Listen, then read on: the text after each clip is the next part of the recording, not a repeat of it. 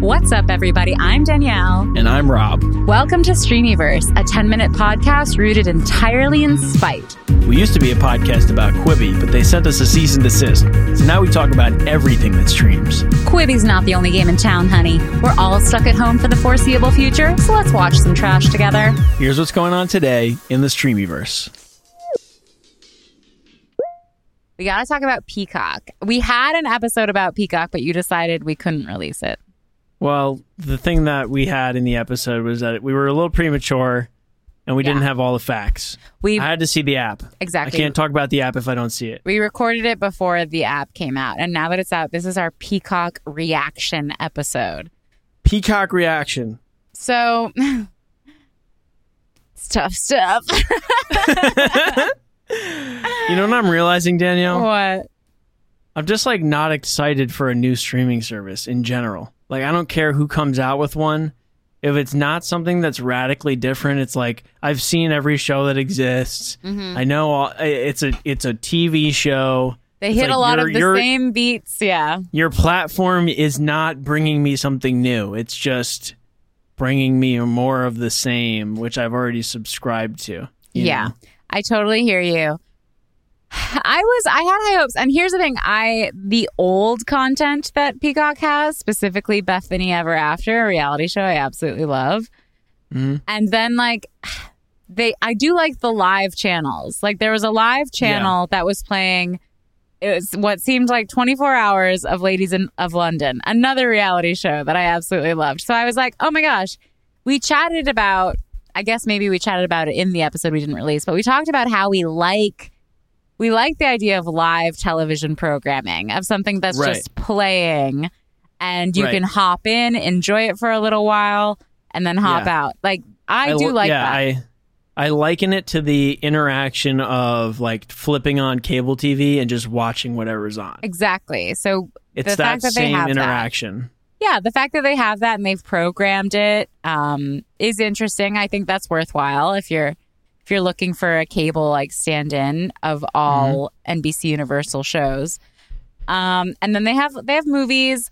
So I don't really have a problem with like the app. It's not it's really not changing anything. It's not reinventing the wheel over here. I think what I'll say about the app and the service in general is that I'm not like subscribing to Peacock and then going, wow, this is like nothing I've ever seen before. God for Peacock. I think what Peacock is doing is they're seeing what streaming has done over the past 10, 15 years or whatever, how long it's been.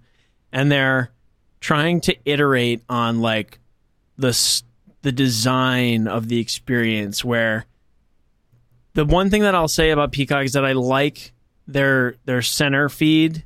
That's like what's happening now. Mm-hmm. And it's like curated like sections of programming. Yeah. That they deem like, you know, the trending pieces and like what's like notable. So you can jump into the Peacock app and it's almost like a little bit like a social media feed where it'll give you like a clip from today's game and like here's what happened on late night and it's a funny clip from Jimmy Fallon and like, you know, here's an interesting news clip. And then you can go in, tap on that, watch that, and then like dive in further into the show. I think that's an interesting like way of serving stuff up. And then for sure.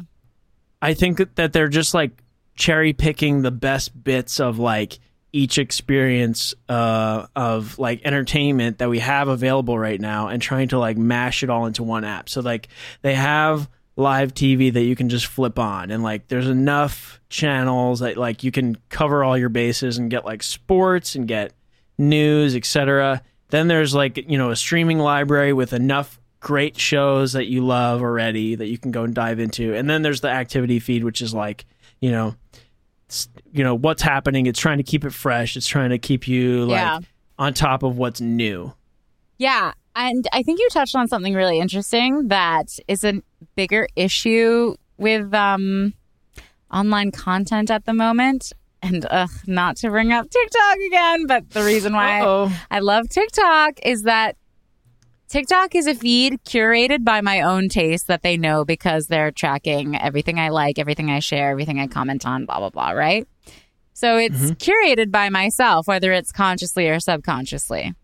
I think so much of these other streaming services and even like Instagram or I guess Twitter, I don't know, they just lack a curation or an option of curation. Do you know Goop? Yeah. So people love to shit on Goop, and that's fair. It's ridiculous. But it started as Gwyneth Paltrow being like, I understand my brand. I understand what I like. And if you're anything like me or want to be like me, here are my recommendations.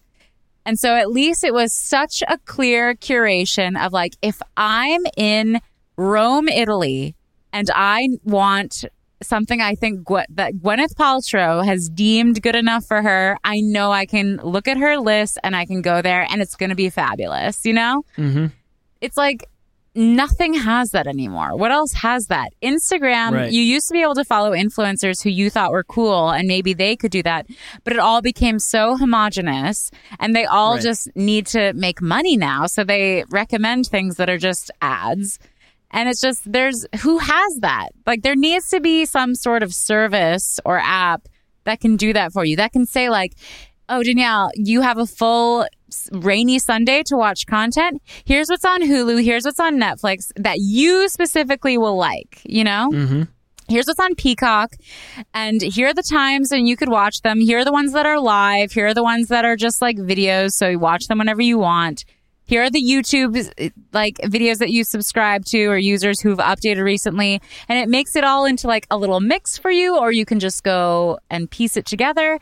There just needs to be something like that. Listen, it's $1 billion idea. I'm giving it away for free on this podcast right now. And it was inspired by TikTok. By Peacock. So thank you, Peacock. Well, the advantage that TikTok and like social media platforms have in like serving up what you want is that they have literally infinite content. Right. That is so specific and so differentiated that they can like categorize it by like, you know, millimeters. Totally. Whereas a platform like Peacock or Quibi, for example, with a limited library only has so much that they can serve up to their users. So they have to just kind of pick the best stuff because obviously it's not going to all be the best. No. And it's not going to be curated exactly for every single person's unique personality. It's just like, here's what we got. And if you like it, great. Which brings up the question, like, should there be more niche streaming services? I don't know if there should. Netflix battles the problem by like spending billions of on content every year, and they have tons and tons of stuff. Right. And so their recommendations get better and better and better every year. But these newer platforms, that's something they struggle with like in a huge way because they just don't have the size of that library. I just think there needs to be like a concierge or scanner service that like gets to know you and tells you, oh, you're looking for, right? Like here's what I want to watch tonight. A 90s thriller. Mm-hmm. That's what I want to watch. I'm going to look through Prime, Netflix, Hulu, YouTube, and I'm going to just try to come up with something. I wish there was someone who was just like, oh, you feel like a 90s thriller tonight? Here's what's on every single one of those services. Like, here's the one you have 89% chance of wanting to watch. You haven't seen it since, 2012. So that's the one. Well, you know what? Good luck to these people.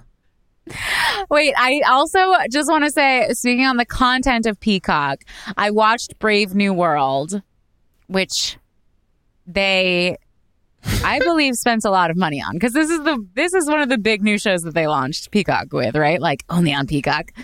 Yeah. I texted Rob. I was like, hey. I want to like it. I like Alden Ehrenreich. I think he's great. A lot of British people in the show, and I respect them, but it is very dull. And this is a show with multiple orgies. It's very boring. Wow. And on the contraire, yes, I'm late to the game, but I just watched all of Chernobyl on HBO. Okay, but we're talking about Peacock, Rob. But I'm just saying that you can see the difference between quality, between two services. Well, that's the thing. HBO has invested so much in their brand as creating like the best shows you can get. And so they may not have as big of a library as Netflix or whatever, but people are willing to spend the premium on HBO because they've built up a reputation and they've proven over time that they create just fascinating like pieces. That's the thing. When it comes to just like longer, higher production value, artistic content that still has wide appeal, no one comes close to HBO. They just don't. They're killing it. And they have been killing it since 1999. It's just whoever, like the taste. That's what I mean when I say like, at least HBO, that's a curation of good shit. Yeah. Maybe not the movies necessarily because they just have random stuff, but the shows, the originals, it's like there's something for everyone there. Oh, shoot. We ran out of time. But don't worry. We'll be back every weekday for the rest of your lives. To see how this conversation ends, tune in next time on Streamyverse. And don't forget to rate, subscribe, and share with your favorite stream millionaires. See you in the Streamy.